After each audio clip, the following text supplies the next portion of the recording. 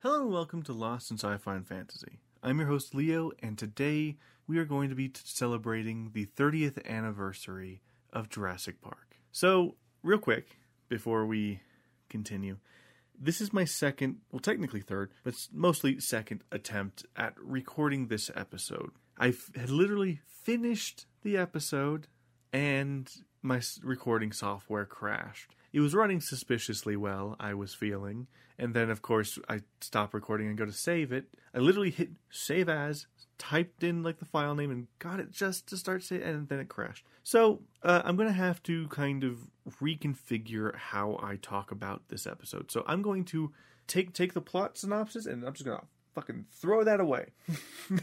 It's gone.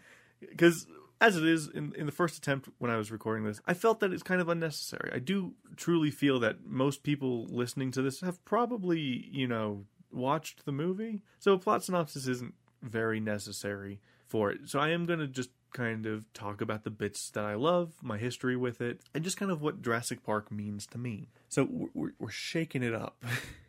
So it might end up being shorter than it was. It was about 30 to 40 minutes overall for this part of the episode, Sans Challenge update. So it might end up being a little bit shorter, but otherwise, yeah.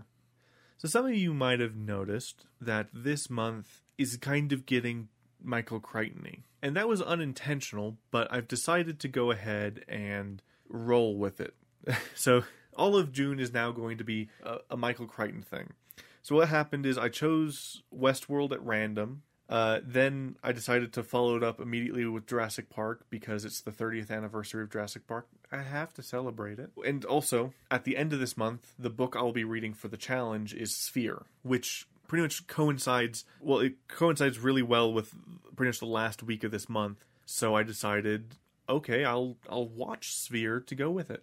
So that's 3 days. So what's the one that goes in between Jurassic Park and Sphere? So I decided to do Twister. It's a movie that Michael Crichton wrote, and it's a movie that I enjoyed quite a bit. But I'll save talking about it for next week. So let's go ahead and get to my history with Jurassic Park. Jurassic Park for me has been a part of my life for as long as I can remember. I genuinely don't remember when Jurassic Park started for me. It's just kind of always been there. I used to watch it on VHS all the time. Then when I got I think it was a PS2, I was gifted the DVDs for Christmas. And I would watch the DVDs. I'd still watch the VHSs sometimes when I was watching a bunch of VHSs. Like I would do a Scooby-Doo and Jurassic Park marathon. And then I would watch it endlessly. And when the DVDs came out, in the special features was the making of, behind the scenes things. And there was a talk with Michael Crichton, the author of the book. And that was the first time that I learned that Jurassic Park was based off of a book, after having already watched the film 10 times at that point.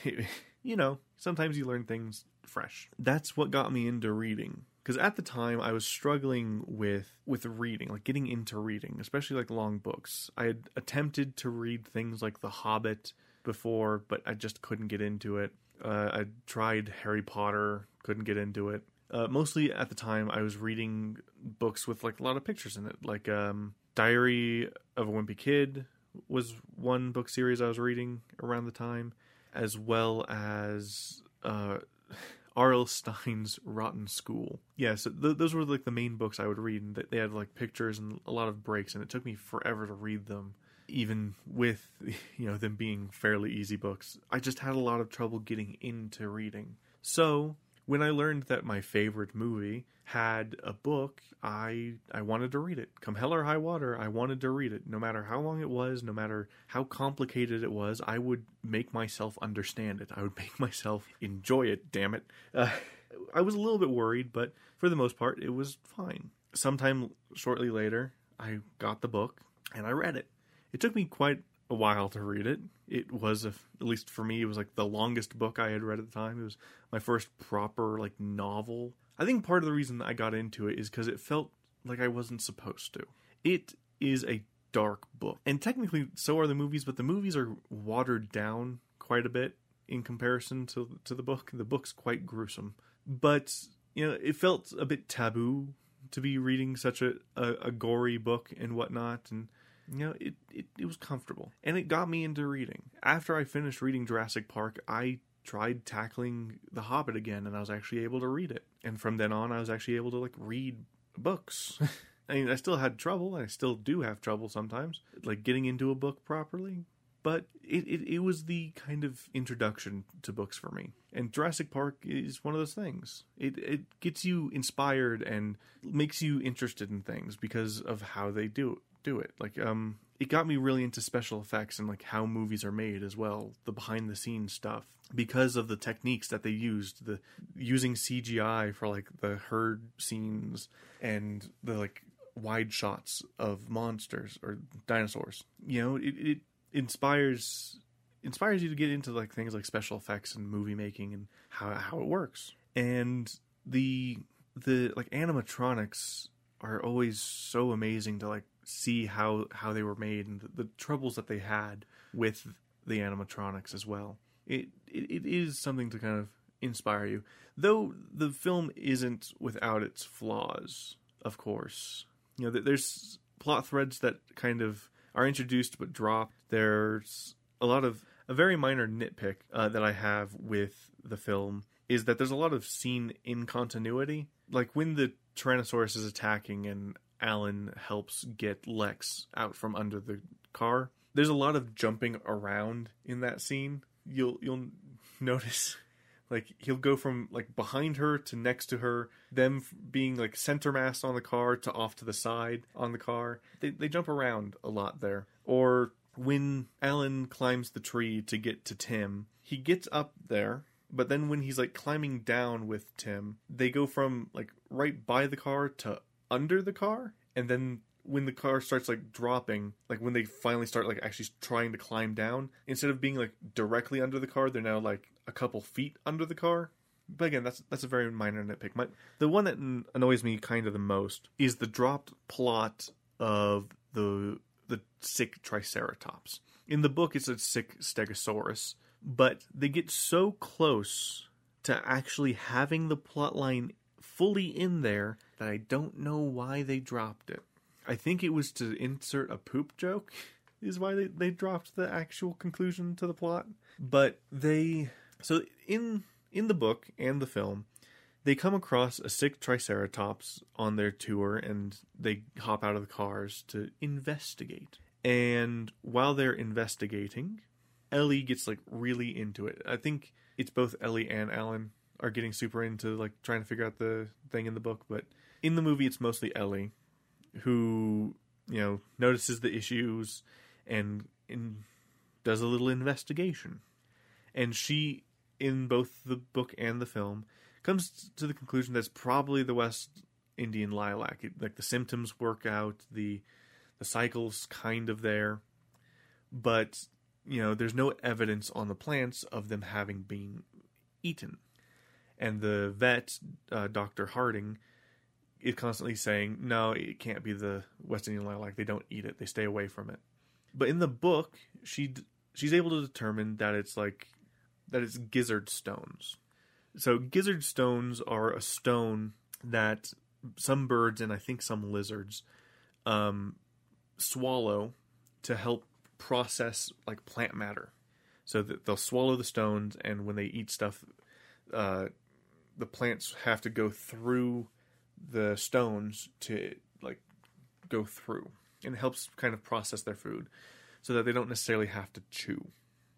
And in the book, it's determined that the stones that the Stegosauruses are picking up are right under the West Indian lilac bush. So the reason it's happening in a cycle is that they'll go away, get better, probably pick up stones that aren't in West Indian lilac, or they'll pick, or the entire cycle goes through and then they pick up new stones here and they get sick again. So it's a cycle as they kind of move through their paddock. In the film, they get very close to having that final part in the film. When she's looking at the West Indian lilac bush, she notices the stones under the bush. She even picks one up. and she's holding a stone while she's still trying to figure it out next to the Triceratops. Like, they had the answer literally in her hand. It frustrates me every time now, or it's going to, because I literally noticed it this watch through, that she's holding a stone in her hand. But yeah, that's one of the things that frustrated me the most. Some really fun things. I do like how the plot overall flows. So the big flow is what I want to call the whimsy and the horror. So, like, the first half of the film is like the whimsy. They're going through the park, they're seeing the dinosaurs, they're seeing the majesty, they're constantly hearing John Hammond's catchphrase that he spared no expense.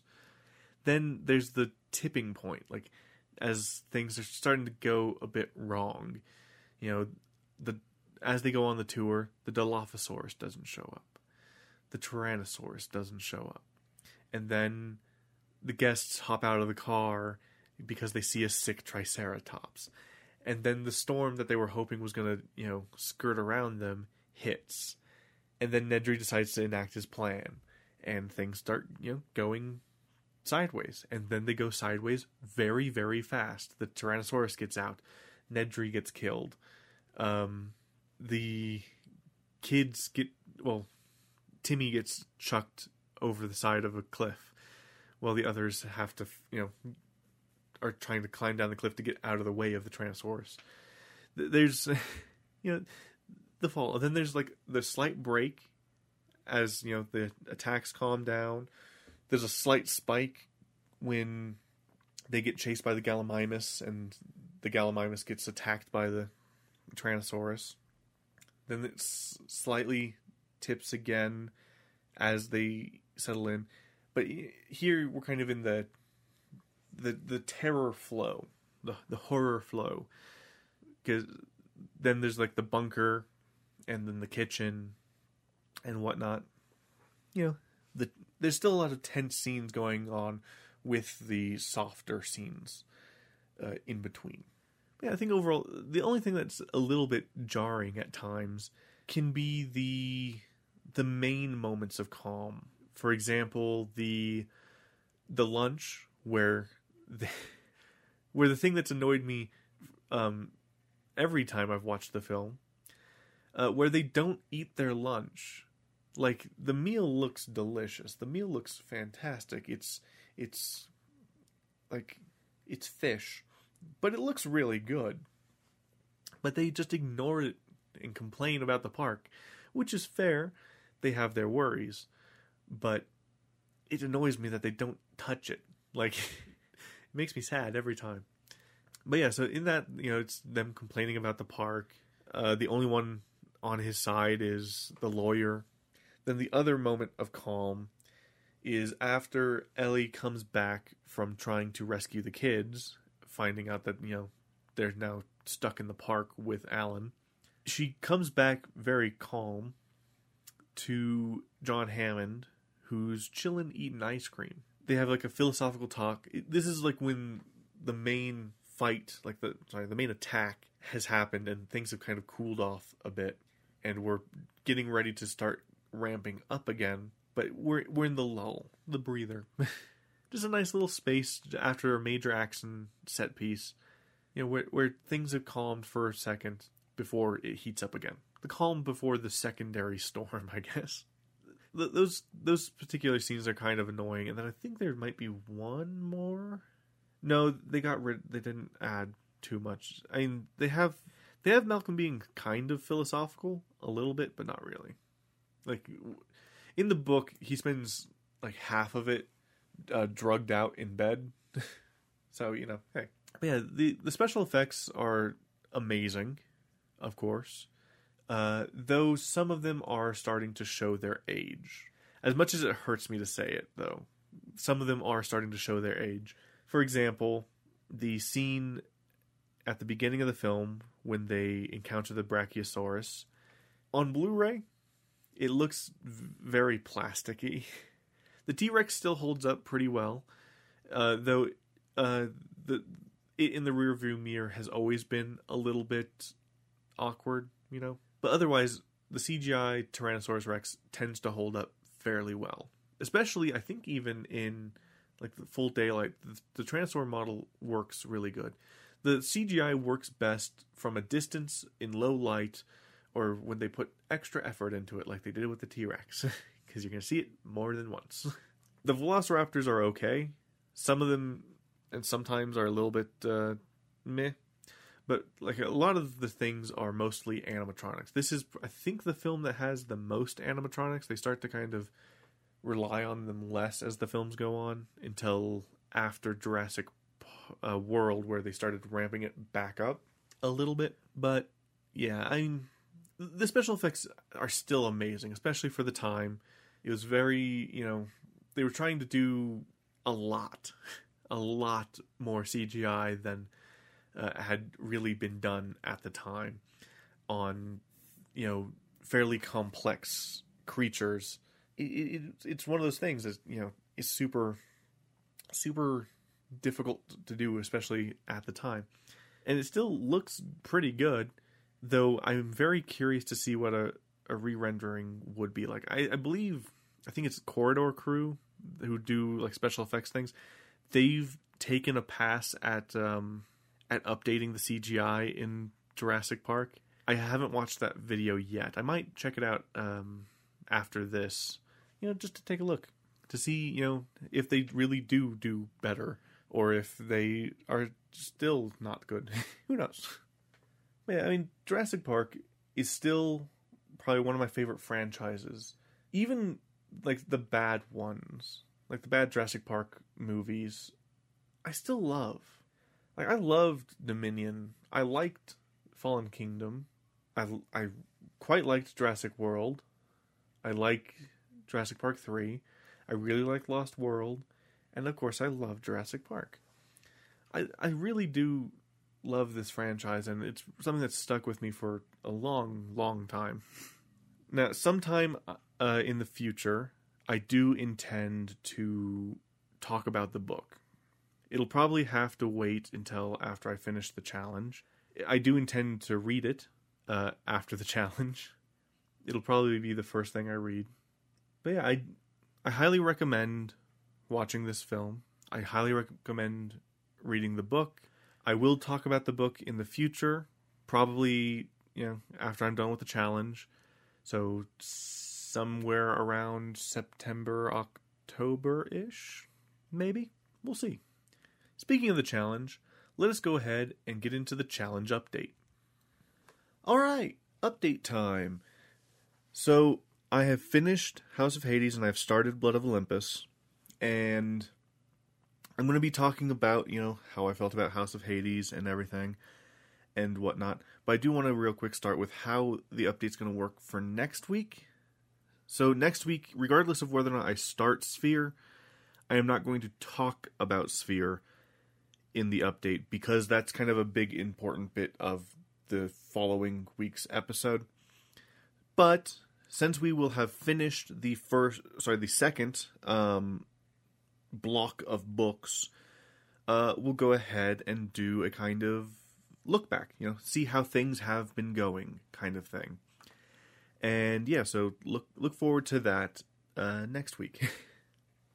But as for this week, so I said in my YouTube Shorts update that I felt that this is probably my favorite of the Heroes of Olympus books. And I think that that's fairly true. It's the one that I remember the most, and it's the one that I find the most interesting because it delves into a topic that we've been kind of curious about for like a long time in the books. What's Tartarus like? What is this pit like? And, we get to explore it and see all the different things happening in it. I will say that there is a bit of an issue, technically, with the entire Heroes of Olympus series, that it does a decent job of hiding until this book. So, for the Heroes of Olympus series, you kind of need to read the supplemental thing called the Demigod Files. Percy Jackson's Demigod Files. in that, there are 3 or 4 short stories that, are heavily linked to the Heroes of Olympus books. There's the one where Percy and Charles Beckendorf hunt down the bronze dragon that comes to be known as Festus. There's the one where Percy, Nico, and Thalia are trying to recover a sword that Hades lost, but it's actually Persephone had it commissioned and it got stolen. But in that, Percy, Nico, and Thalia fight the Titan. I can't pronounce his name. It's like Ichthys or something like that.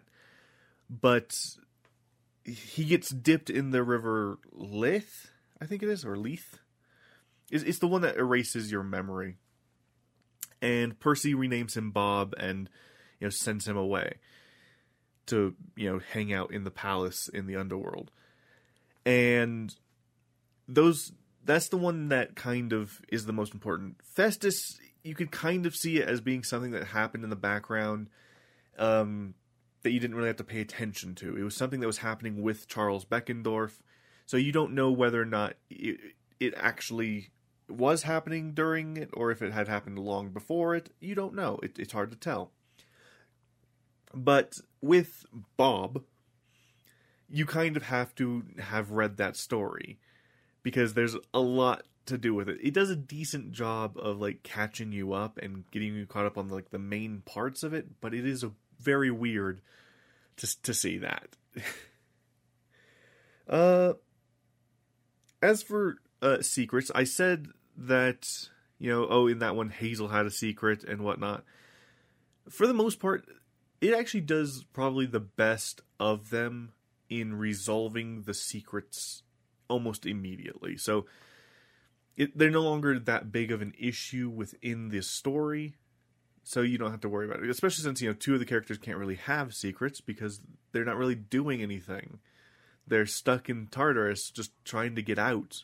As for the pattern, I did come to recognize that there is actually a pattern between these final 2 books in this series. The pattern is no longer, keeping strictly to, a certain set of characters and looping that cycle. It kind of changes into going back and forth between 2 scenes or settings. So in House of Hades, it's going back and forth between Percy and Annabeth in Tartarus and everyone else up above. And we toggle between them every so often.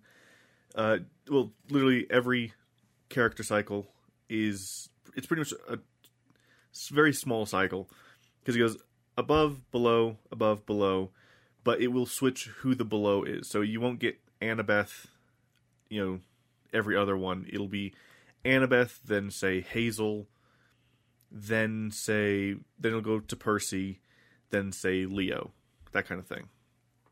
And it'll toggle back and forth throughout the rest of the book, and it works. It was nice to have some kind of pattern. It doesn't help me any, because I can't really do anything with that. In Blood of Olympus, the pattern, because in this book, Blood of Olympus, they toggle between Nico and Reyna on their way to take the Athena Parthenos back to Camp Half-Blood, and then everyone else, save for Percy and Annabeth. They are not perspective characters in the 5th book at all, from what I can tell. And fair enough. I mean, they had an entire book series. Sorry, not book series. Well, yeah, they had an entire book series, plus they also had an entire book in this series going over what they were seeing. But yeah, but back to House of Hades. It's very interesting. It also helps push through the issues that you might have had with like Mark of Athena. You know, the weird like love triangle thing between Leo, Hazel, and Frank gets resolved. You know, it melts all the weird stuff that wasn't really working away, which is nice. There is also a bit of a weird thing that happens to Frank that I don't fully understand. So Frank is given a blessing from his father. Now, when we last saw a blessing from Ares/Mars, it was in the 5th book of the Percy Jackson Olympian series when Clarice defeats the Dracon. So, in this one, it's a little bit underwhelming, seeing as he's slaughtering an entire city's worth of relatively passive animals. Sure, they're poisonous and whatnot, but they tend to be harmless to humans and, to some extent, demigods, except for the fact that they kind of get in the way. So he has to slaughter all of these relatively peaceful animals, and he's given a blessing from his father. He successfully defeats all the animals save for one that needs to be turned into a snake, and that's why he's doing this. But something happened during the blessing. Frank pretty much grows a few inches and loses all of his, like, chubbiness, I guess. And so he becomes, like, fairly muscular and taller and whatnot. And at first I thought, oh, maybe it's similar to the blessing that Aphrodite gave Piper. And with that blessing, you know, she became extra beautiful. You know, her hair wasn't choppy. She had, like, I think it was like super subtle makeup, and then her clothes also changed. For some reason, it seems to be permanent, and it's not really explained why. The analogy everyone keeps making is it's as if he transformed into insert big strong animal here, and parts of it stayed. And I guess theoretically that could be like the weird side effect that happened while he was transforming under the blessing of Mars. I don't know. Then he gets another blessing and a field promotion, and that slightly doesn't make sense later on, because so the issue that they're having later on is they summoned an army of the dead, and they're trying to control it. They need a child of Hades/Pluto to raise the dead, and then they need a, like, officer in the Roman army to control them.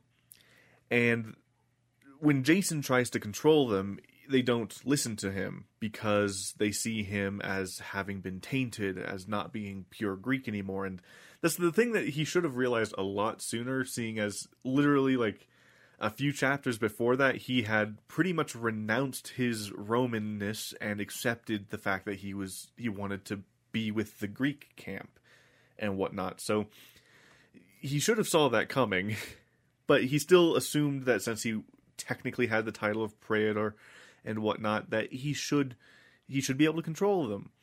Instead, what he does is he gives Frank a field promotion, and that works for some reason. You would think that since the ghosts don't see Jason as Greek, they wouldn't see him as a Praetor, and thus wouldn't see him as having the power to give a field promotion, but it worked, I guess. It seemed fine.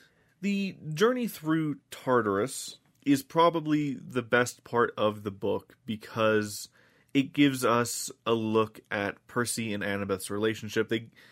They are able to get each other through it because they are together. And they stick close together, and they have just a bunch of lovely moments. There's a very funny moment in the book where Annabeth wants to write a note and send it up back to Camp Half-Blood to try to get them to retrieve the Athena Parthenos. And, she's like, what, do we have a pen? And Percy's like, well, I have, Riptide. I've never tried to write with it. And he, uncaps it. And she's like, try putting it at the other end, and he does, and it becomes a pen. Which brings up some questions, like, is it an infinite pen? Does that work? Or, like, as you use it, does it, harm the blade somehow?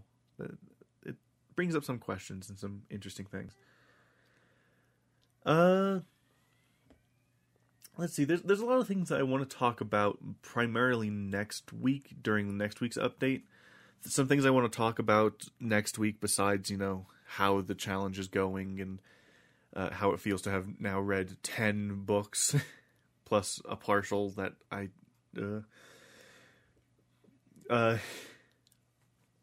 and, things like that. But I also do want to talk about, say, like, the Percy Jackson series that's coming up.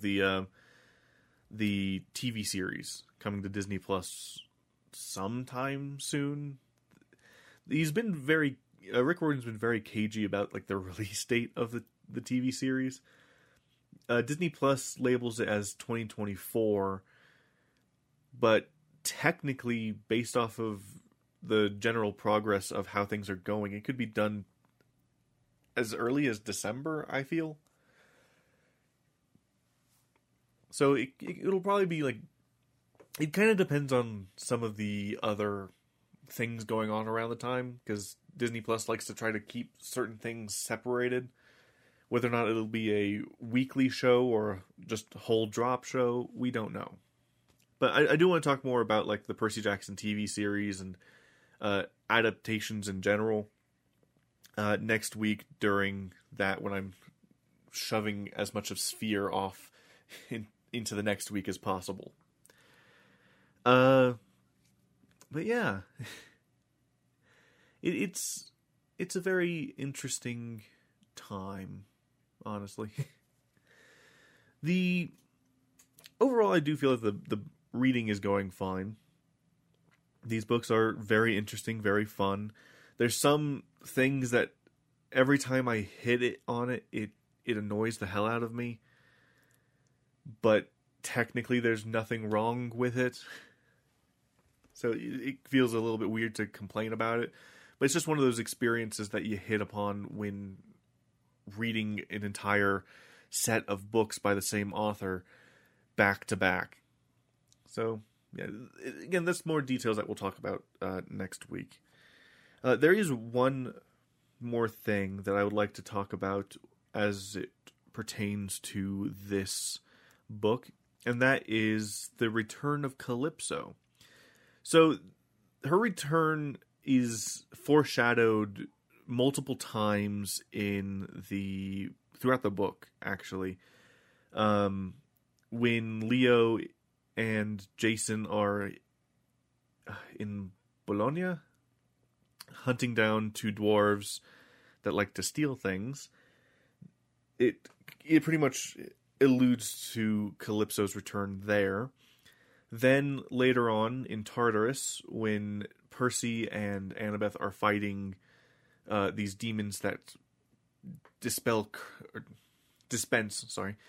curses upon you when you attack them, he comes across one that causes Annabeth to pretty much not be able to perceive Percy's existence, causing her to go into great despair. She cannot see him, she cannot hear him, and she cannot touch him. Like, every time he tries to, like, grab her to reassure her, she teleports, like, further away. And that is Calypso's curse upon Percy.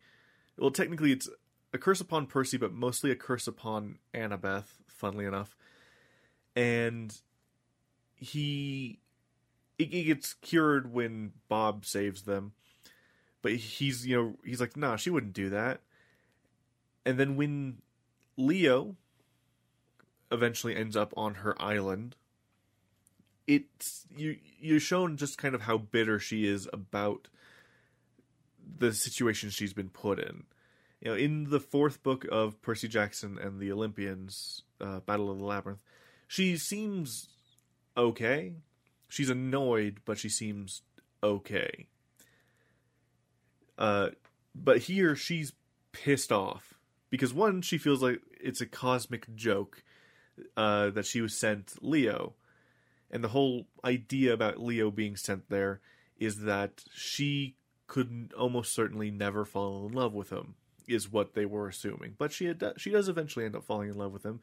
And their romance is, I don't know, I find it cute. They annoy each other, but they come to love each other. And that's fun.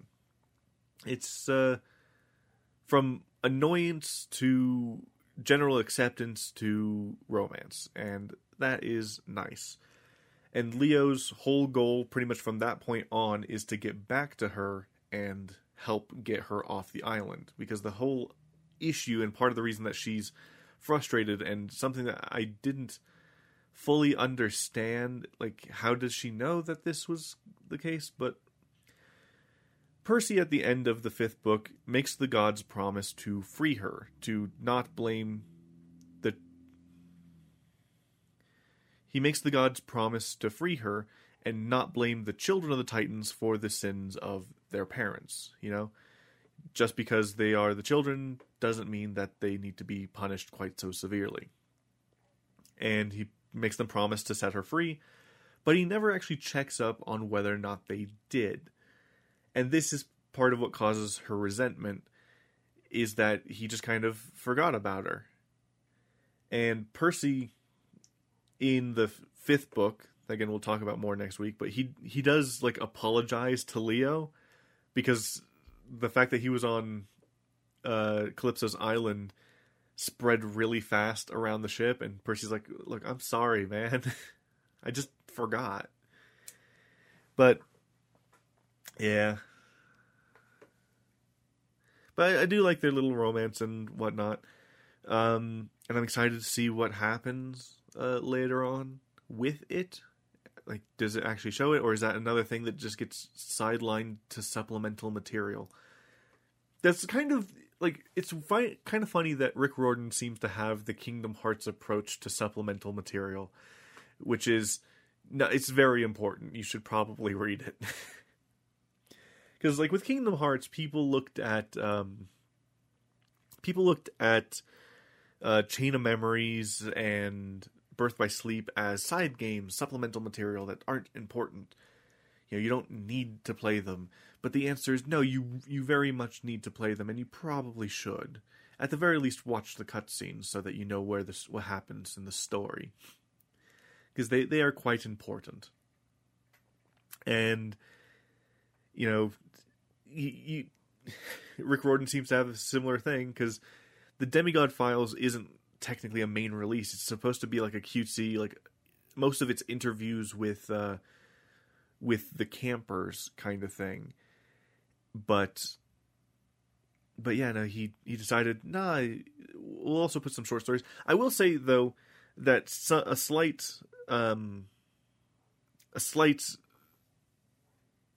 conceit, I'll give it, is that in the initial release of the House of Hades book, the short story was included in the book.